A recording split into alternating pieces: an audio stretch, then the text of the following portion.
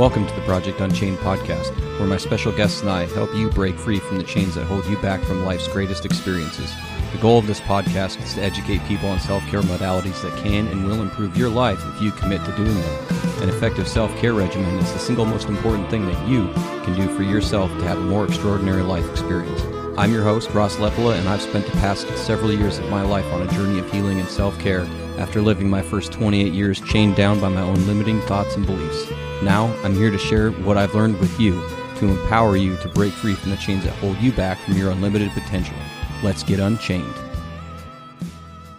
When you were lost in the woods, you were misunderstood by everyone. You were searching for words, but they came out absurd. And no one heard you, no one heard you speak your mind. They lost the time. Where's your heart? Where's your heart today? Forgive yourself, but don't give yourself away. Hey, what's up, my friends? Welcome back to the Project Unchained podcast. I am super excited to share with you the conversation that I had with Lainie Liberti today. She is an incredible human, wonderful light in the world. Lainie is an author, a speaker, a community leader, and an advocate for alternative education. She has been working on a lot of really cool stuff for teens. She does transformative mentoring for teens. It supports the mental health of adolescents. She wrote an incredible book, Seen, Heard, and Understood. It's quickly become a bestseller. It's for parents that really, lots of tools for us parents to help empower our kids and our teens to be mentally ready to take on the world and have a strong sense of mental well-being. Super excited about her book. It's absolutely fantastic. And she is the co-founder and facilitator of Project World School. And that offers different retreats for teens to create temporary learning communities around the world. And it's really cool to hear her experience and her story of how her son and her have done this together and the things that they do. And it's absolutely incredible. And I'm super excited to share all that with you. So let's just get into it without further ado, y'all. Lainie Liberti. Lainie, my friend, thank you for joining me today on the Project Unchained podcast. How are you doing? I'm doing wonderful. Thank you for the invitation. Absolutely. Why don't we just start out with a little general, who is Lainie? Yeah, that's a wonderful way to start at the beginning. Right. Most of the time when I talk about my origin story, which gives a little bit of background to why I'm doing the work that I do and wrote the book and the things that I'm passionate about, it really brings us back to 2008. And I'm originally from California. And in 2008, the economy crashed in California. And at the time I was a business owner. Actually, I still am. But I had worked in marketing, branding, and advertising for the last 18 years. And the last 8 of those years, I had my own agency. It was a green eco company that focused on branding and advertising campaigns for nonprofits. Okay. And it was wonderful. But when the economy crashed, I started to see my clients go away left and right. And at the same time, I was like I said, still am a single parent. And one of the things that my son, I have one child, at the time he was 9, and he would say to me all the time, "Mom, you're always working. You never spend any time with me." And that kind of cut through my heart like a jagged knife. It was just such a hard thing to hear. And the cognitive dissonance of, but I'm doing this because this is what's expected of me and I'm providing for my family, but you're the most important thing to me. And it just like something didn't sit right. And although like we had everything that we ever wanted, financially we were fine, we weren't happy. And so one evening late in 2008, I had this inspired idea and I turned and turned around and he was sitting in the office with me. It was like 9:00 at night, too late to be in the office, especially for a 9-year-old, right? Right. And I turned around and I said to him, his name is Miro. I said, Miro, what do you think if we just get rid of all of this stuff and go have an adventure? And he's like, stopped his game, turned around, looked at me, and he's like, are you serious? And I was like, yeah. And he's like, okay, one question before I answer. And I was like, what? And he said, do I have to go to school? And I said, no. So that was it. That was the beginning of what became a really big shift in our lifestyle. It covered, like our life was filled with all sorts of things like partnership parenting, world schooling, unschooling, tools for mental health, building community. And then that was sort of the premise that started me working with teens. And I could talk about that too. But really, that was the beginning, which started all of it. When we left in 2009, our goal was to travel for 1 year and leave California and just head south and make our way all the way down to Argentina. We were going to end up at the tip of Argentina, Ushuaia, and then come home. But that was about 14. We're just starting on our 15th year away from the United States. We never went back, and we still haven't made it to Argentina. Oh, wow. Yeah. Okay. What stopped you from making it to Argentina? Oh my gosh. Well, like I said, the things that I talk about a lot, because the things that were alive for us were partnership. And, having a child who said I didn't spend time with him, I wanted at every opportunity to be able to say yes. And that was really our goal. And because I said that to him, I said, you know what, let's come up with our framework that makes this trip our adventure. And I really want to do this in partnership. And so we talked about all the different things, and I call it my scaffolding, the things that we defined and used to make us feel safe and secure. And it gave us sort of like a guide to, if we ever needed it, we had this scaffolding to look back on. One of the things was we were going to say yes more often, as long as it was, the caveat is as long as it was in alignment with our core values. We were going to live without rules. No rules at all. I didn't care that society said a child should be in bed by 8:00. We were going to make up our own rules.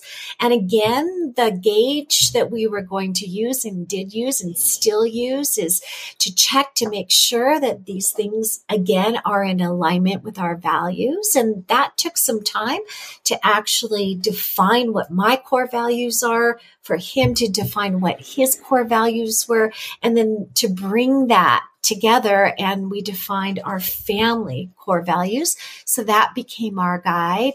The other thing that we did is every decision that we made was going to be in partnership. It wasn't about me taking him around the world. It was about us having this side-by-side adventure. And finally, we were going to just question everything. That was going to be one of the general themes of our trip. And we've remained, it's an integrated part of ourselves, which really helps us tap into our natural curiosity. So the question, why we never made it to Argentina, about 8 months into our travels, we were as far as Guatemala. And that's not that far south from where we started. Because we were doing everything in partnership, we realized that slowing down really gave us a sense of cultural immersion. We realized that we didn't have to do anything anywhere at any time. So that gave us the freedom to really be present in our own lives. And at 8 months into our travels, because one of our main themes was we were going to say yes, Miro said to me, Mom, can we just do this forever? And I checked. It was in alignment with our values. It was working for us. And there was no reason for me not to say yes. So I said yes.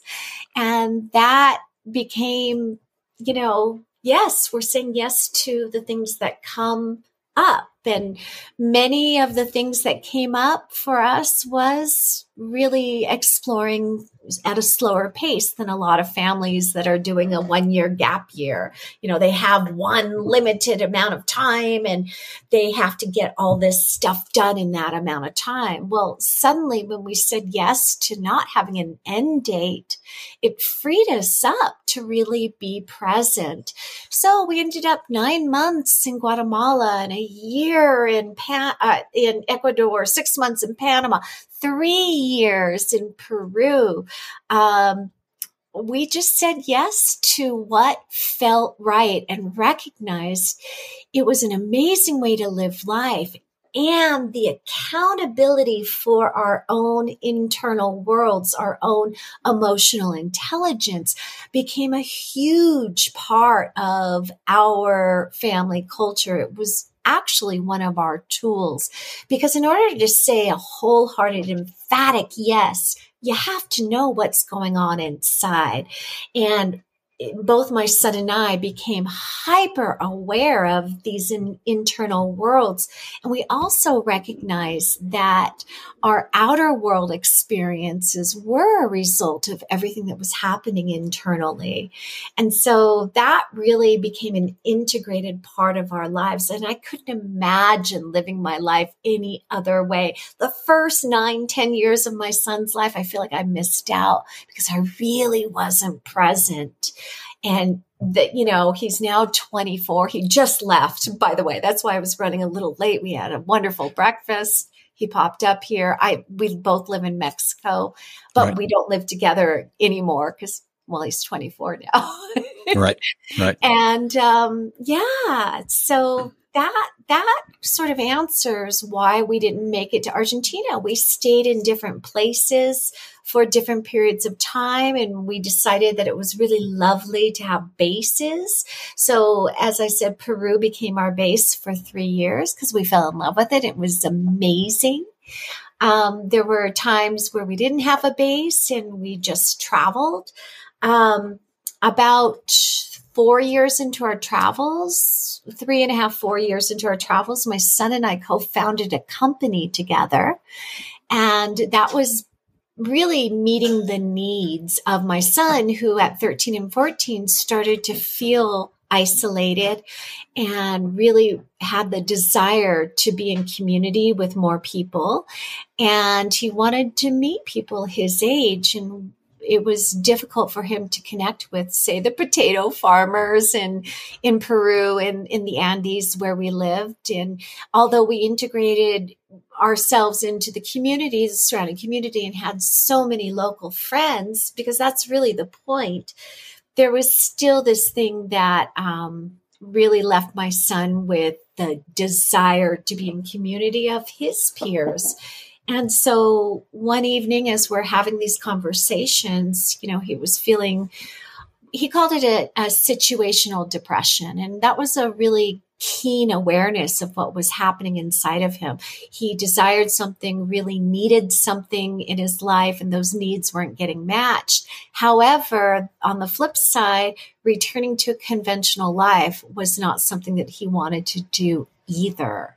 Right. So me being the problem solver and the creative person that I am, I said, well, then why don't we just bring teens to us and we'll host like a temporary learning community here, because we're learning so much.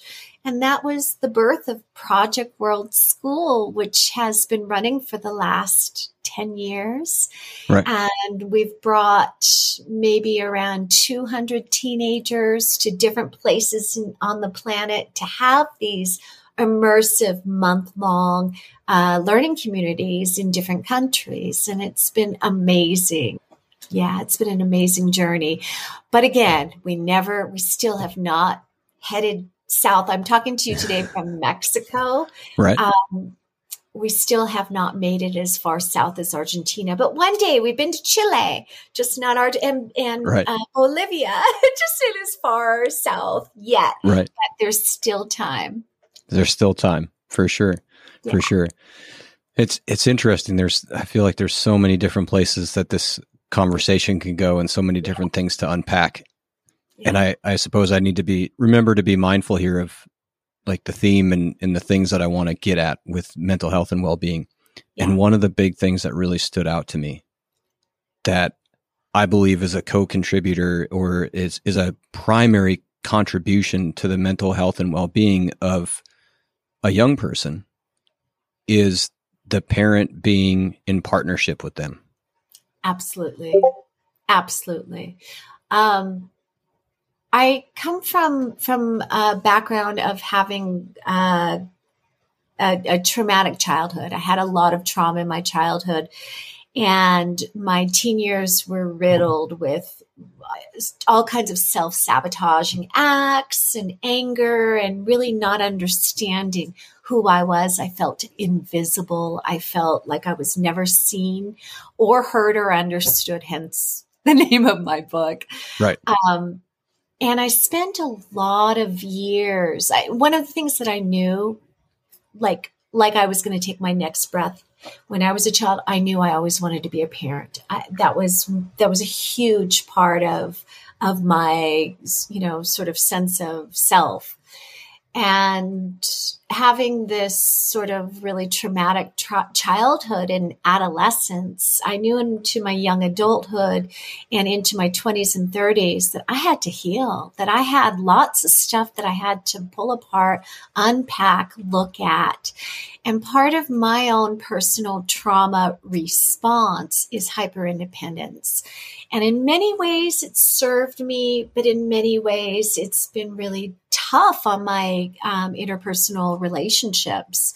Yeah. But from the perspective of the ways that it served me, I've always been fine with traveling and going on an adventure. To me, that sense of independence feels so natural to me.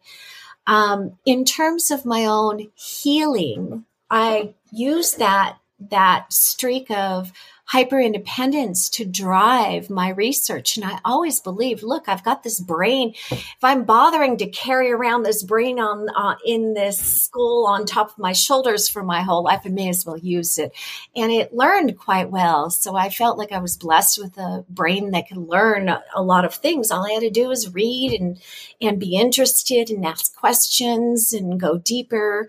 And that's how I directed my own self-directed healing.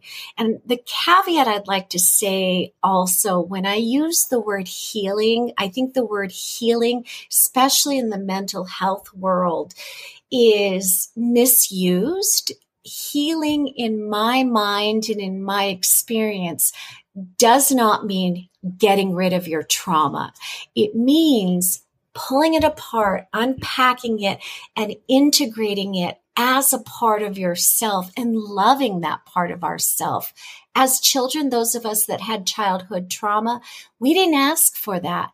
But as adults, we're accountable to make it make sense, to integrate it, to use it as a tool to understand who we are. And part of that means reparenting ourselves, moving through and pulling apart those layers of shame. And it's also, once you understand those things, you can start with some really powerful tools to start to reprogram the responses instead of the auto reactions that are a result of our childhood traumas. So that's what I mean by using the word healing. And that really opened up my mind in terms of how I approached my own self-directed healing. And those tools became an integrated part of who I am. I cannot not have that be a part of myself because I've used them and I facilitate tools with other people. Yeah. And that became part of our family culture, which is really, really important. And the more that my son saw me not afraid of facing myself and looking at my own fallibility and the things that make me human, and apologizing, repairing when I made mistakes, when I did actions that were not in alignment with the values that we were creating and living. I was accountable, even though I was the parent. A lot of parents don't apologize to their children, but I did. And that really, I didn't have to teach my son how to be familiar with his internal worlds. I modeled that, and it was a safe part of our family culture. And when I said earlier, emotional intelligence was a huge part of our family culture, it was because it was necessary. Fear comes up when you're outside of your comfort zone. Sometimes, like I said, we go into reactionary states and we're not quite sure why we're responding in a certain way. And those are the kinds of things that can interrupt a wonderful partnership or a journey. Like we were absolutely, literally taking a journey where many families, you don't have to take a journey like we did. Your journey is raising children. That's the journey. But it can interrupt that journey or the piece of that journey if you're not aware of what's happening in the internal worlds.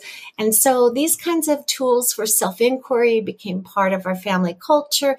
And later, when I started to facilitate teen retreats through Project World School, it also became a massive part of how we unpacked things as a group and how we facilitated and created safe spaces and how we address conflict resolution and things like that.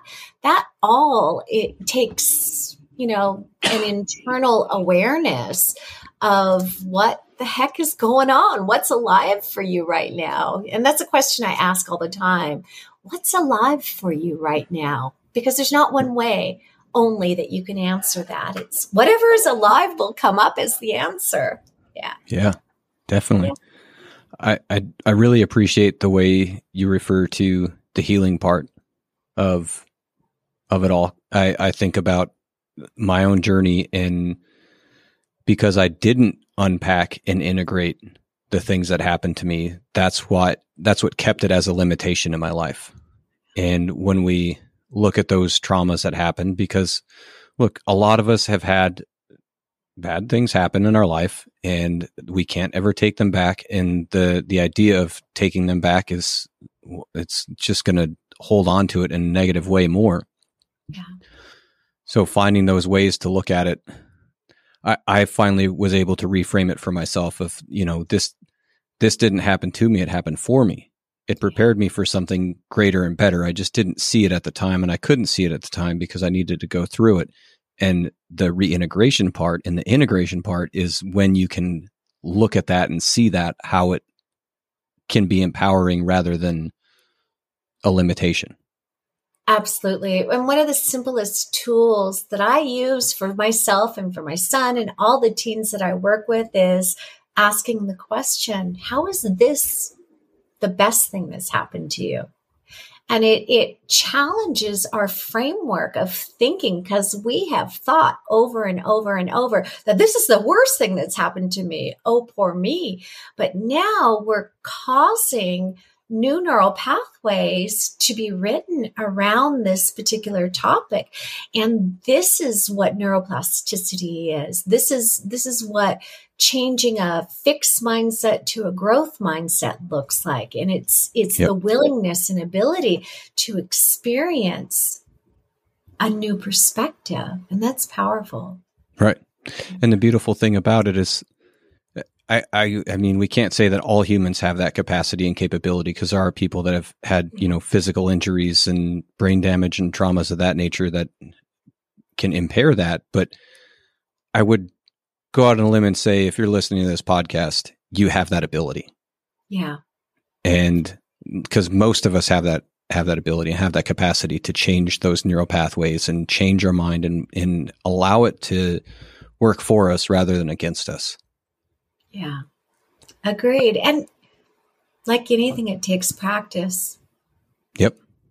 I also like how you talked about them as tools, because that's how I think about it as well. Like self-care they're just tools. You have a tool bench full of tools that get used in all different kinds of ways and all different kinds of manners. And it becomes a matter of using them to become familiar with them so that we know which one we need to use in which moment to allow us to show up and participate in the unfolding of life as consciously as possible, as meaningful as possible, as intentional as possible, as purposeful as possible. And the thing that's difficult that I think about with like the educational system, they teach you all these things to be useful for other people, to be useful for your job. But in this path that a lot of us are choosing to walk differently in terms of how we want to educate our kids, I feel like there's a bigger emphasis on teaching the person how to be valuable for themselves.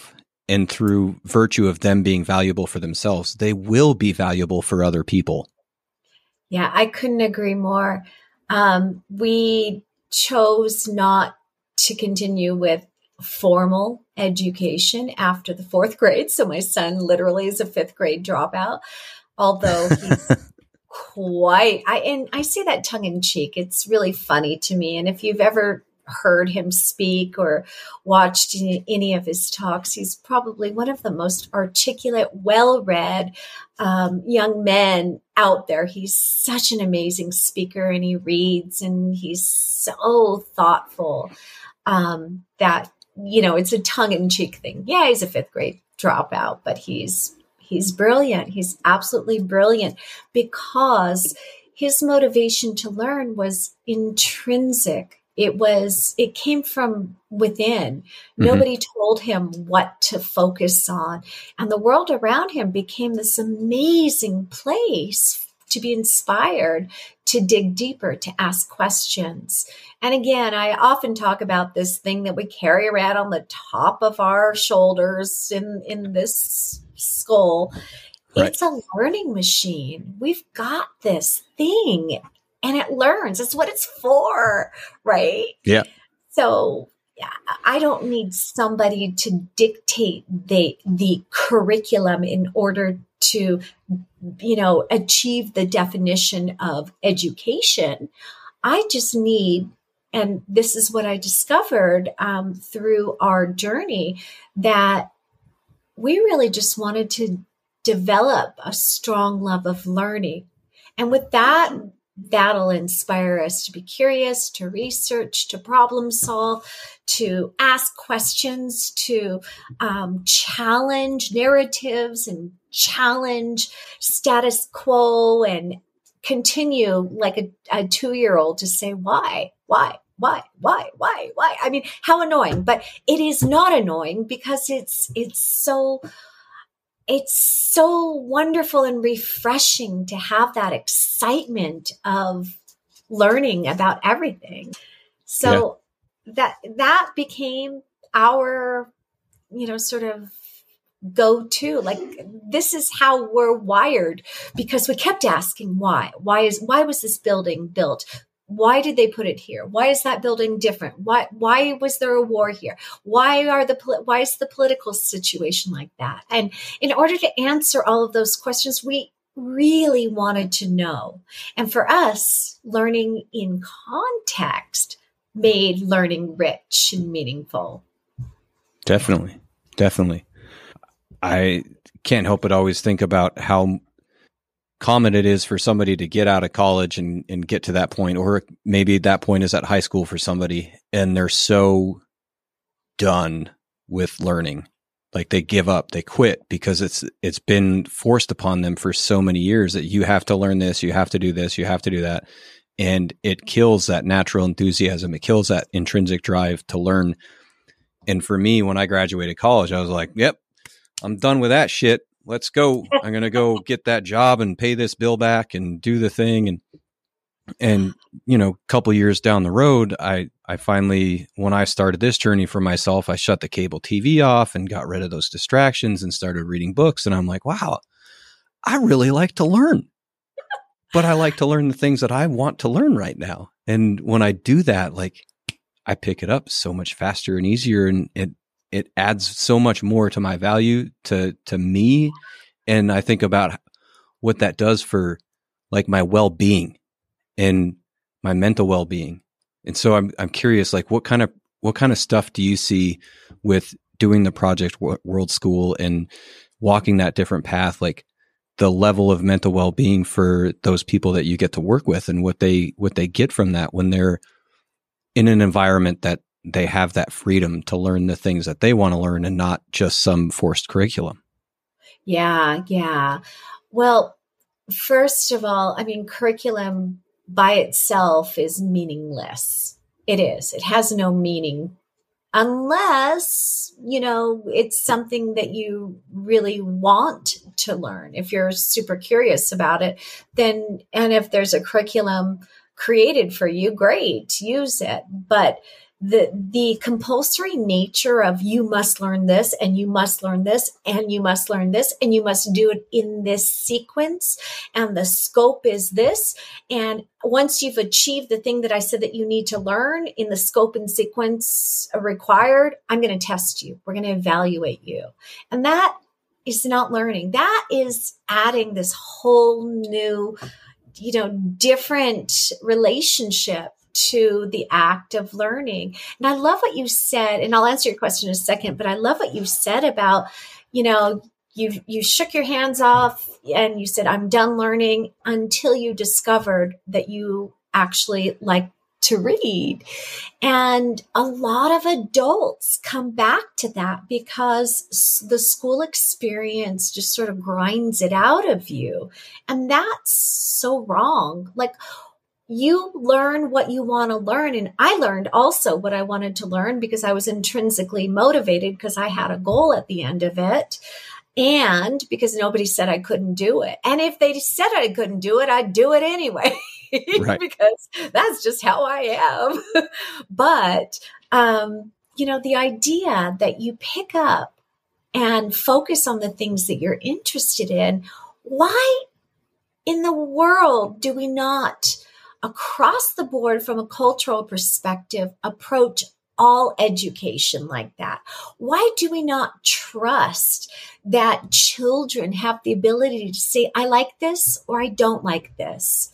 We take away their sovereignty and the ability to advocate for themselves. And because I removed my son from school at an early age, he did have the contrast of being told what to do in terms of his quote unquote education. He had the contrast. And when he applied his own motivation, his own resources based on what he was interested in, it was a completely different story. And I think that speaks a lot about our cultural act of childism, which is treating children as if they're not whole beings, that they cannot self-regulate, that they cannot advocate for themselves, and that they cannot know what's best for themselves. I believe they can. I believe they can do all of that stuff. But from a cultural perspective, Western culture doesn't believe that. They believe children are these like empty vessels that we need to open up their head and pour in our values and the things that we want them to learn. And I believe that they come whole, just as they're perfect as is. They just need to develop who they are and learn their voice and discover their internal worlds in order to be able to have a path to follow in their external experience. Yeah, definitely. In your book, you have a section on teen myths and labels. And one of them being about like the kid being in constant violation of the parent, and you can't be trusted, and therefore I'll institute more rules and things of that nature. I couldn't help but think how much those myths and labels are behaviors in response to the authoritarian parenting style and just like this overregulation of another human being. Absolutely. Absolutely. I didn't speak these words yet, but I consider myself an anarchist, which means I'm, contrary to some people's relationship to the word. Some people believe it just means chaos and fighting and just craziness, right? But it's not that. It means literally not giving away your power or sovereignty or consent to somebody else having power over you. And that's it. That's really it. It's not a form of government. It's not a form of any sort of governance at all. It's not allowing others, just by virtue of them having a position, to have power over you. And that's how I approached my parenting. I didn't want to be Miro's boss. I didn't want to be the person who made the rules. I didn't want to be the person who had to enforce the rules. I didn't want to be the person who had to punish once the rules were broken. Those were roles I did not want to take on. So instead of having rules in our family, we have values. And I've spoken many times already about how simple it is to just check and see if decisions are in alignment, or acts or activities or actions, any of those things are in alignment with your core values, because that's the guide that we need to use. We are our own authority, and I wasn't his authority. And here's the fallacy that most people, immediately object to when they hear the term partnership parenting. Culture has told me that I'm the parent, so I make the rules. I make the money. You're living in my house, my rules. Those are all part of the cultural narrative that we inherited. We can say that's not going to work for us. Equality is different than partnership. And I'm going to tell you why. Equality means two people are exactly the same. No two people are exactly the same. Right. And it's really just that and simple. That's okay. And it's okay. Yeah. And it is a reductionist way of addressing the topic. However, just keeping that in mind, when you enter into a partnership with a romantic partner, a business partner, or a child, you all have different skill sets. You all have different likes, needs, attributes, talents, values. And together in a partnership, that makes the partnership much richer with the diversity, right? So as an adult, yes, I made the money. Didn't mean that I was doing it begrudgingly. That just happened to be the role and the talent and the skills that I took on. But I was providing for our family. So my son had ATM card, knew exactly how much money we had permission. He didn't actually need permission, but it was our money. So he had access to it. He could spend whatever he wanted at any time. And he never did anything, like irrational. He was always very cognizant of what our budget was, how much we had to live on, what things cost and things like that. And there was trust. This was our money. Why would he go out and spend our money and put us in danger? Like, he would never do that. I knew he wouldn't, because this was our journey. This was our trip. And in partnership means you're living in a trusting environment. And the more that you trust somebody, the more they step up and become the person who is worthy of trust. And I know that's really scary for a lot of parents. We don't want to deal with the mistakes. But let me tell you, the time to make mistakes is in childhood. Don't make a big mistake when you're an adult, because there are huge natural consequences. When you're a child, it's usually smaller mistakes, and we lived without punishment or rules. So I helped him unpack what the natural consequences were of the actions that he chose to take. And without judgment, without anger, without like, you did this, that sort of thing. It was just like, okay, so this happened. What do you think the effects are going to be on you. How do you see these effects on our family and on our journey and on our lives? And, in a very calm, non-accusatory way, we were able to unpack that and face it together as partners. I wasn't pitted against him to be his authority. And he's 24 now, like I said, and I can't think of a closer human being that, I can't think of another person I'm closer with. He's just, our connection is so strong. This is what parenting should be like. This is what parenting relationships, this is what we're working towards. Right. Definitely. I agree.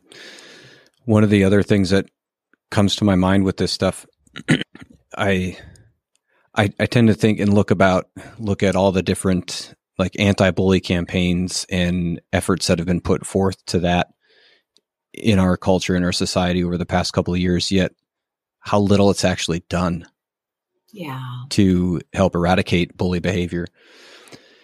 And I start to ask, like, why do our kids continue to get bullied? And I start thinking about, that's because we bully.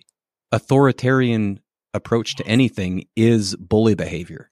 Anytime you use a position of power over somebody else, that is contributing to bully behavior. And whether at the end of the day, our kids are going to mimic the things we do.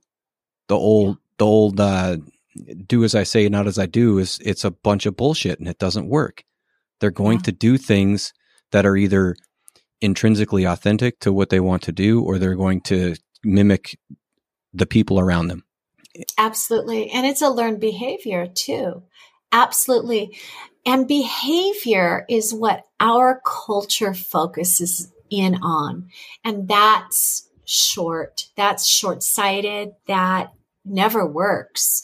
Modifying behavior works in dogs, but it doesn't work in human beings. We need to get to the core of why the behavior is happening. Right. For example, neurobiologists and neuroscientists have proved over and over that addiction doesn't come from some gene inside of you that is, that makes a person, what's the word I'm looking for? Somebody who can get an addiction. What's the word I'm looking for? Easily susceptible, I guess. Susceptible. Thank you. The words just don't come out. Yeah. It's not about like being born with this gene that makes you susceptible to being addicted. No, it's proven that it comes from not having secure attachments from your childhood. That's the result of addiction is the result of not having a secure attachment. So if we know that, then we need to focus in on the parenting and the connection that parents have with their children. This is huge. Parenting is such a serious thing. I mean, we have to have a license to hunt or to fish or to drive a car. All right. I'm an anarchist. I'm not into any of that stuff anyway, the government regulation, but like the whole idea is, okay, there's government foresight in these activities, but the most important thing, like raising a human being, should we not get my book in every household in the in the world, because I've got tools in there. I've got strategies for partnership parenting. I've got, all sorts of incredible things in this book that can help change the lives of families from day one. And I think that to me is so much more important than, how do we modify a child's behavior? That's manipulation. And that's, even if you do it through like gentle parenting or peaceful parenting, you still have an agenda.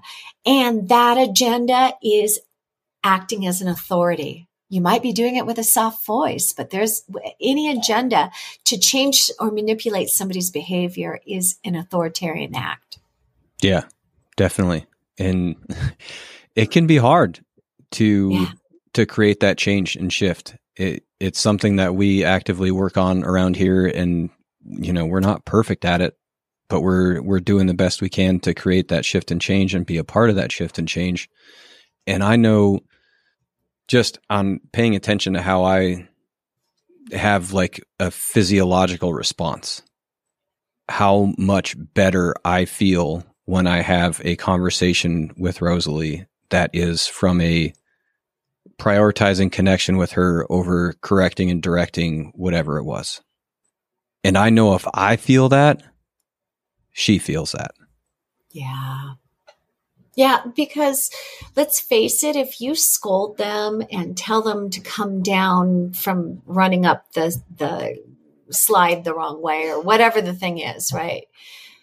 That is not important. This running up the slide the wrong way is not as important and allowing them to do it as the scolding and the teaching them that their behavior must get approval from authority, right? Teaching them that approval from authority is really creating a mentality of people that will follow right. Instructions. Okay, maybe that's good for some people, but I want a rule breaker. I want somebody who knows themselves. And I'm not talking about chaos. I'm talking about somebody who's not afraid to say, that is not just.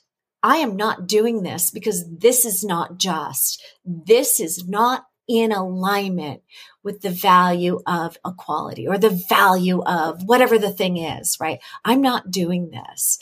We need change makers. We need people who know themselves. We need people that are self-actualized. This world right now is at a critical point on many different aspects. But I think the only way that we can find a healthy planet and a healthy culture and a healthy sense of humanity is by questioning narratives, status quo, and making changes, speaking up for what's right. Right. And there's two things to pull from some of that for me. The first one is kind of related to some of the other stuff we've already talked about and some of the stuff that you mentioned for your journey. But this idea of like, if we're going to have kids, we need to take the responsibility seriously. It's not a hunting license, not a fishing license. It's not a driver's license. This is so much more. Yeah. And to me, that is, we all have the responsibility to unpack our own shit. Yep. And do that work. Because that's the only way that we're going to be able to show up and serve that other human in a good way, in a positive way, in a place that contributes to their mental health and well-being. Yeah. And then the other part that extends to that we're hitting on, thinking about like the authoritarian parenting and the correcting and directing of, don't run up the slide the wrong way, all this stuff, and them having to ask for permission and this and that. On the scale of mental health and well-being, if we're always operating in that space as a parent and that child needs to ask us for permission for this and that and all those things, it's going to destroy their own confidence and their own thinking and ability to make their own choices for themselves and their well-being. It's going to be destroyed. They're not going to have it. It's going to be gone. And they're going to grow up believing that their desires, needs, preferences are not important. Right. And cue toxic people-pleasing behavior patterns. I'm a recovering one. Same. There's still days where I'm like, don't fucking do that, Ross. Stop it. Right. And you're at 38 and there's still days where it haunts me. My whole life I struggled with romantic relationships because I was the nice guy and did that whole thing and I never honored my own self. Yeah. Oh, I get that one. I had a different pattern. Mine was pull them in, push them away, pull them in, push them away. That's the product of a disorganized attachment style. And all of that, I'm accountable for that. I'm an adult. Right. I need to heal that, right? Yeah. I mean, a way to look at it, there's always more than two paths, but there's two main paths. There's two main trunks to this. Is one, you can be pissed off and blame your parents for how fucked up you are, or two, you can unpack it and resolve it and move forward. One of those trunks dead ends and lies in stagnation. The other trunk goes forward and goes into the fruits of the tree. Yeah. It's a choice. Always a choice. It is a choice. And a lot of people from a subconscious perspective will choose the first trunk and then layer it with some sort of addiction or numbing out because it's not really in alignment with your human nature. It just isn't. I think a lot of this stems from our cultural relationship to comfort, right? A lot of us talk about, you've heard the term, you're in your comfort zone or you're outside of your comfort zone. Mm-hmm. And my son and I have taken a way to sort of dimensionalize that in a way that makes more sense. So in your comfort zone is really important to recognize because we all need that. We need the space to recuperate, regenerate, to rest. That's really important. But conventional culture says, well, if you don't feel that, take this pill because that's stress and anxiety. You don't need to feel anything but those things. You always should be comfortable. And travel for us gave us an introduction to always feeling uncomfortable. We were always outside of our comfort zone. Yeah.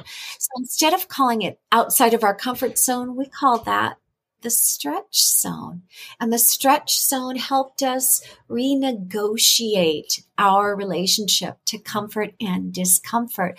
Because in the stretch zone, we're expanding, we're learning, we're growing. And that's all the things that we wanted to do. Yeah. And it feels good to expand, grow. Like even when I exercise, like the next day I'm sore, but that's a good sore. I like that feeling. So Definitely. Like we talked about earlier, it's that reframing of the experience. And then sort of the final part of the comfort zone, you've got your comfort zone, the stretch zone right outside. And right outside of the stretch zone, we must honor that there is something called the panic zone. And that is your fight, flight, freeze, or fawn response. And that's really important to recognize too. But modern culture, you're either in it or out of it. And we use the language of, I am in fight, flight, or freeze. I am shutting down. I'm stressed. And that kind of language to being to experiencing discomfort is an injustice to the growth that happens when you're uncomfortable, right? Modern culture today, unfortunately, is I can't say the word. Pathological? Jized. You have to put jized at the end. I can't say the word. You could say it for me. Pathologicalized? Yes, that. Okay. I'm like, man, you're asking me to sound out big words. We're in trouble. I can write it. I just can't speak it. But it's created this relationship to these terms that are used inappropriately, I think. I've heard teenagers use the term, that person is giving me a panic attack. Really? Like we don't want to use terms like that. You could say maybe I am actually experiencing a panic attack, but every time I see that person, they give me a panic attack, just means that you don't like that person or that person is uncomfortable for you to be around. It's not really a panic attack. Let's use the right terminology. It's important that the terminology, the psychology terminology has become a part of the vast vernacular of modern culture, but it's being misused. Right. And yeah, it does that. Right. That word that I can't say. Yeah. So I love the comfort zone and the stretch zone, and I love those analogies. Analogies always help conceptualize and understand things so much neater and cooler. And I really like the idea, because I promote pushing the comfort zone. I promote, like, the thing that you want to do, be, experience, and accomplish is just outside the comfort zone. It's in your stretch zone. Right. But I also like how you talked about, because this is something I don't talk about, and I like it, and I want to use it with the people that I work with, the idea of coming back to your comfort zone to recuperate. Yeah. I talk about recovery with my powerlifting clients, because you don't get stronger from lifting weights. You get stronger from recovering from lifting weights. It's all about recovery. And the same goes true too for like our mental development, our mental health, and our mental well-being. We have to have that time to recover. We can't just be all growth. We have to recover.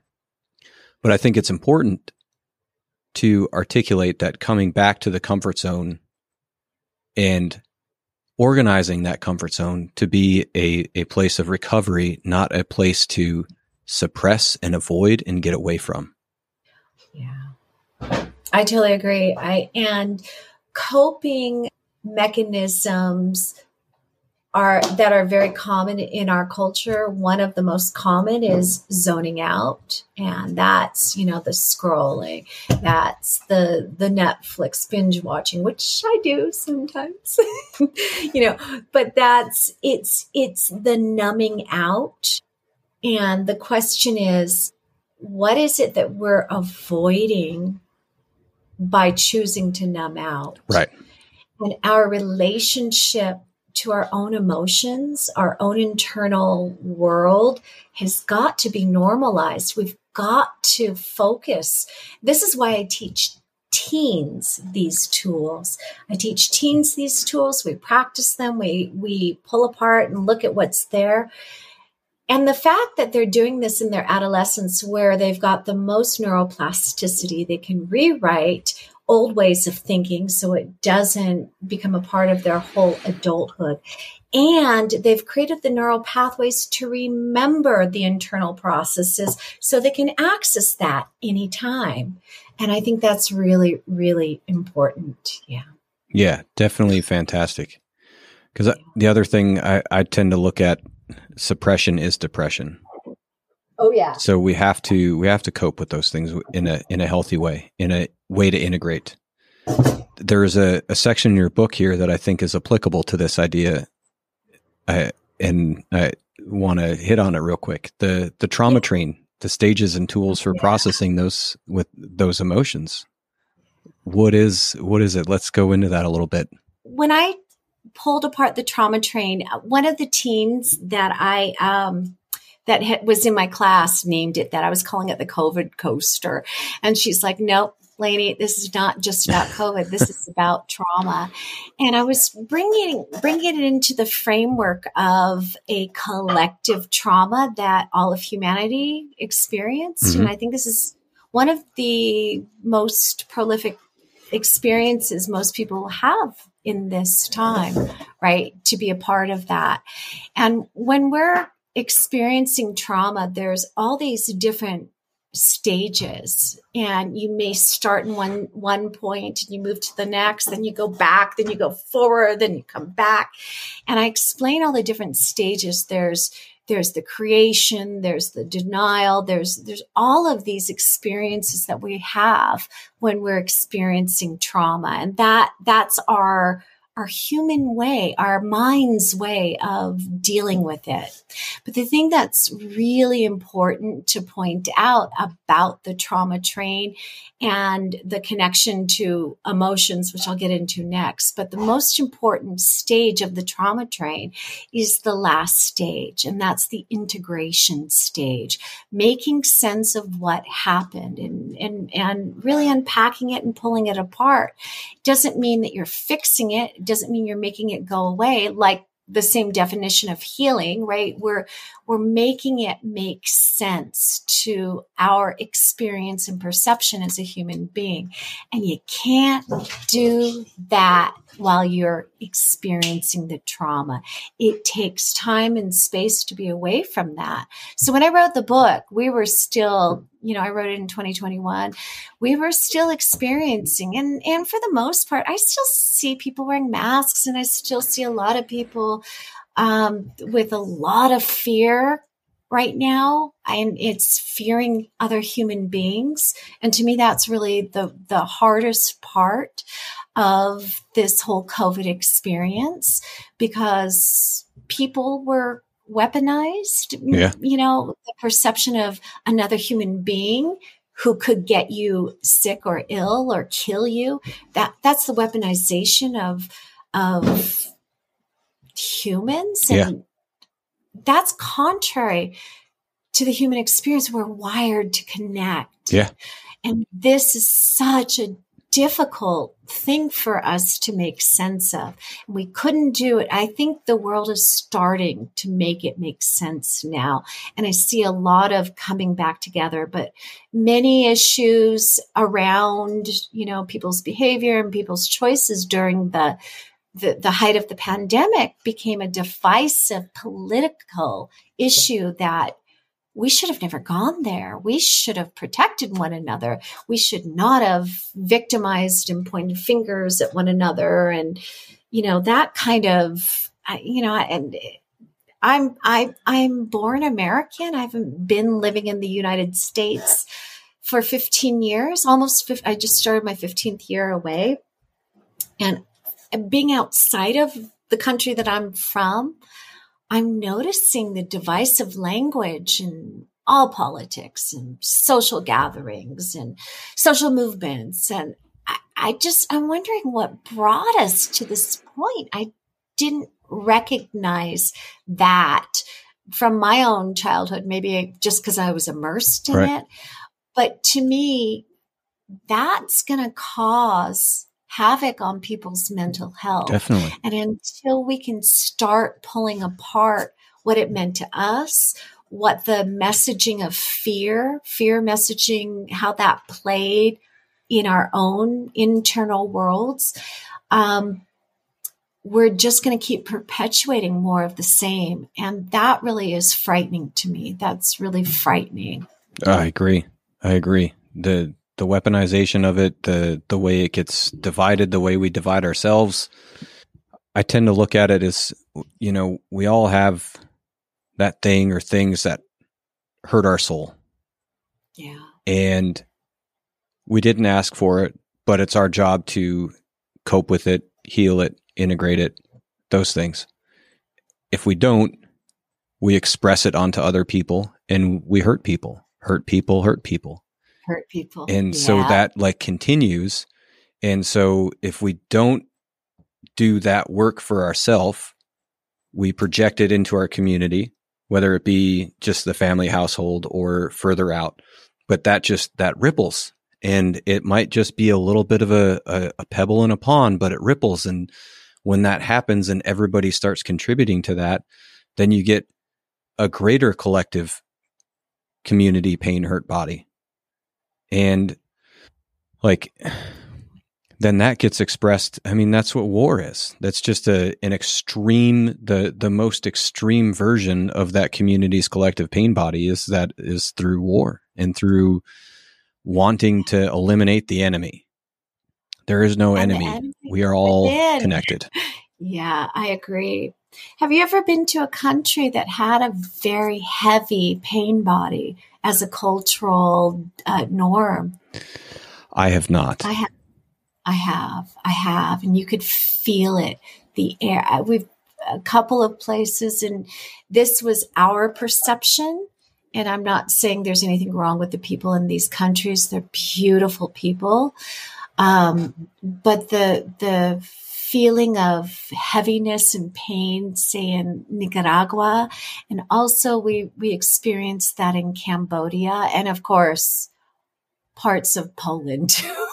Yeah. Poland was a tough one for us. But we recognized what it means to have a cultural heaviness of victimization, of war, of internal sort of, questioning. We sat down and had had, coffee and tea with locals all in Cambodia. And they told us about, their mom and dad slept, they had a wooden house with stilts, and they slept under the floorboards above the stilts at night to assure that nobody would come in the middle of the night and kill them. A neighbor would do that. And neighbors were, they were commissioned to tell secrets about their neighbors, and they'd be rewarded. So that sense of not coming together, the absolute opposite of that, and the fear of violence and the fear and threat of demise, of human demise, is such a traumatic experience. And this is, in my opinion, people are still losing limbs in the killing fields because of the what is that called? The things that blow up. What are those? The called? Landmines. Landmines. Yeah. Thank you. Boy, I'm missing all these words today. But the landmines are still exploding, and so the cultural nature, they still haven't started their integration. It's still alive. This is a culture that is feeling a lot of trauma. It's still alive. There's not one single human being in all of Cambodia that wasn't affected by the Khmer Rouge, the revolution that took place. It's heartbreaking, but I also see humans as resilient. We can move through this, but we've got to remove these external influences that are continuing to re-traumatize our communities. Right. Because all they do is create disconnection from ourself, our soul, one another. And that's not the natural vibration of the human experience. That's not what we're here for. Yeah. And I know I've been to some different countries. I've been to Poland, and as you mentioned that, I thought about that. I'm like, there was a heaviness there that I didn't quite think about at the time. So that makes sense. And I think there was a time a while back where I realized like I have this like chronic light sleep thing, and I won't sleep through the quietest noise. And part of that is I feel like I'm the protector of my family. Which, sure, I am. That is part of my role. Why do I have to be that? Why does that have to exist? Why do I need to feel the need to protect my family to such a degree when we live in a safe community? And I meditated on that really heavily one day, and like it came to me that it was passed along to me from my grandpa who fought in World War II. And so that's to me, I started thinking about that and how that impacted me, but then also other communities that have experienced far greater like communal pain bodies and how that gets passed along for many years, even many years past the event. So I can only imagine how that experience for you to be in countries like that was impactful on the work that you do. Yeah, very much so. And, I'm walking through the planet, and I just want to heal the world. I just want the world to understand our own humanity, the richness of it, the imperfection of it. Yeah. I just, that's part of who I am. I just want everybody to be okay.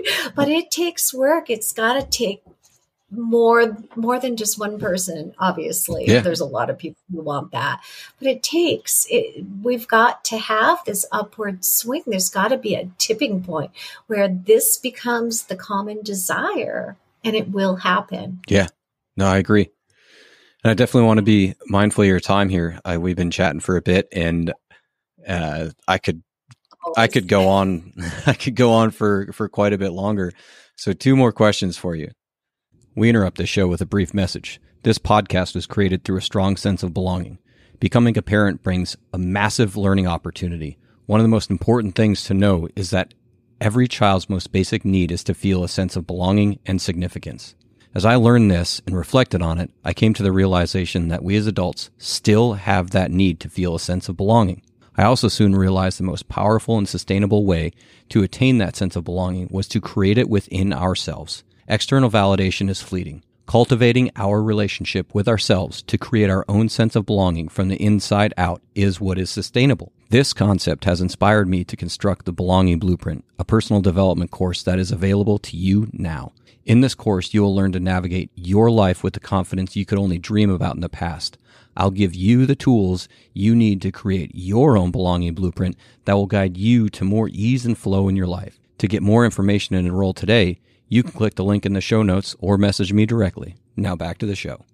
The first one being along these lines of like wanting to help heal the world and help heal people. This can be some really taxing work on us as individuals. What do you do for yourself to stay in this space where you can show up and be a facilitator for other people and be in this space of care and love and compassion for other people? What's your like go-to thing that keeps you grounded and centered and connected to yourself? Three things. Carlos, Chato, and Watcha. Those are my 3 dogs. Okay.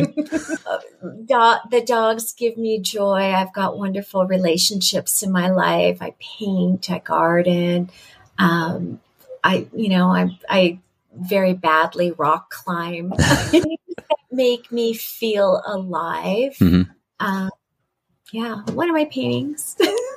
But my humanness, my just tapping into my fallibility, my imperfections, and celebrating those things, and helping other people to recognize and celebrate those things, and then also knowing that I'm living my passion and purpose, and that is serving teens. Nice. And that for me is the transformation of my childhood trauma into purpose. Yeah. Definitely.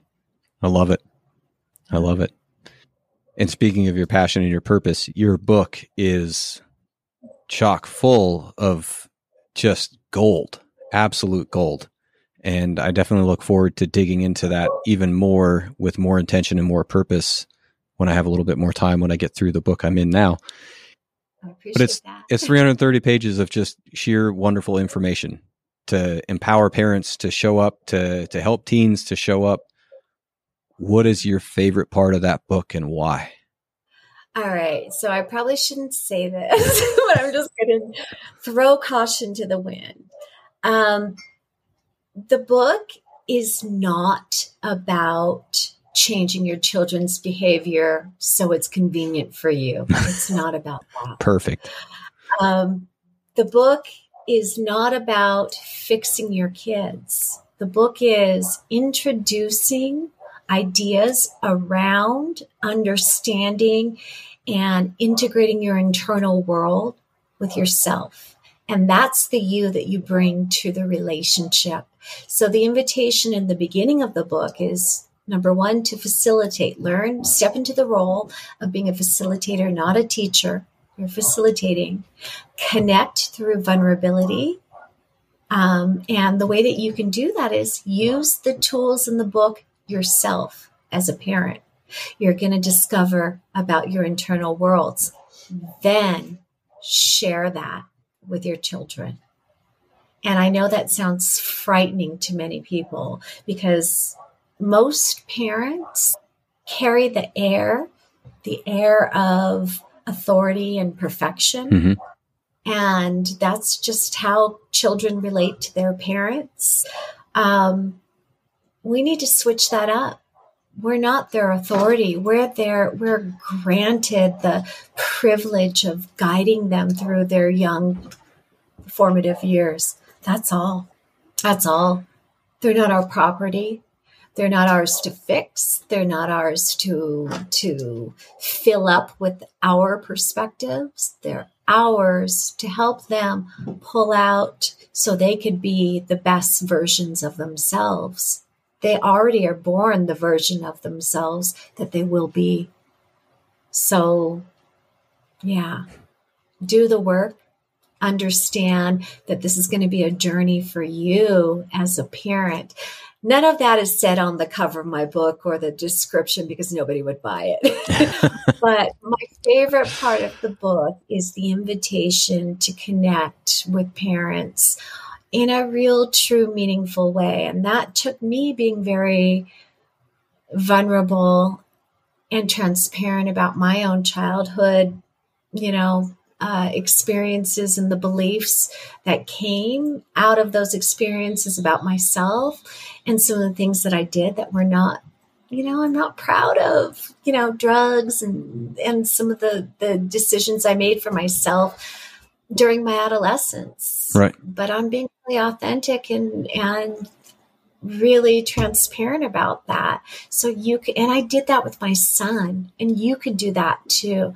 And if you read my son's foreword, he actually speaks to that. He says something to the effect of most of his friends' parents are feared, or they are, worshipped. They're put on a pedestal and worshipped. I didn't do any of that. I didn't, he wasn't fearful of me, and he didn't see me as a perfect being because I wasn't afraid to show my vulnerability and fallibility and all of these other things that make me very human. Yeah. That's amazing. I absolutely love that answer.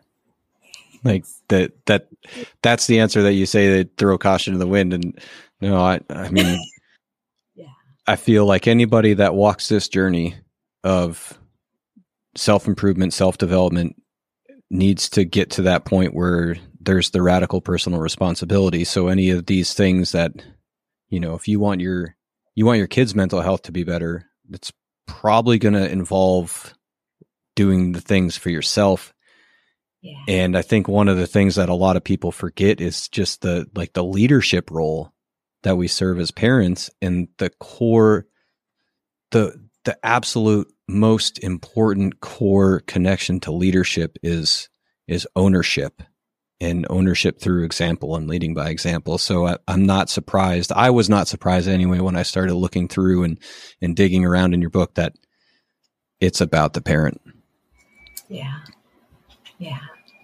Awesome, Lainie. Well, I thank you so very much for your time. It was absolutely amazing getting to chat with you. I appreciate your time, and hopefully we'll connect again in the future. Thank you, Ross. And thank you for doing this work and getting these words and messages and information out to the public. Yeah, I'm really grateful there are people as committed as you are. So thank you. Awesome. Yes, thank you. Thanks for joining Project Unchained today. It's important to note that I'm not a doctor nor a licensed therapist. I'm just a guy who is passionate about helping empower others to break free from their limiting thoughts and beliefs to have extraordinary life experiences. Please be sure to subscribe to the podcast and leave a review. That will ensure that this podcast can reach more people. We're more powerful together, so please do share this with others. I'm always happy to engage with you, so please do reach out via social media or email if you'd like to chat. A special thank you to my very talented cousin, Galen Lee, for the intro and outro music to this show. The song is Lost in the Woods from her 2018 album, Learning How to Stay. You can find Galen's albums on Bandcamp, Spotify, and violinscratches.com. Until next time, make your life experience extraordinary. Let's get unchained. And now you're out on your own, getting farther from home. And everywhere you see hurting and strife. People cling to your light, but no one sees you, no one sees you. Keep your why, it's all a lie. Where's your heart? Where's your heart today?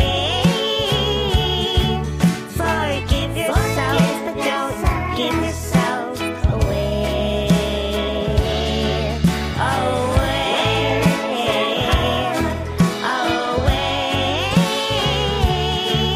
Forgive yourself, but don't give yourself away.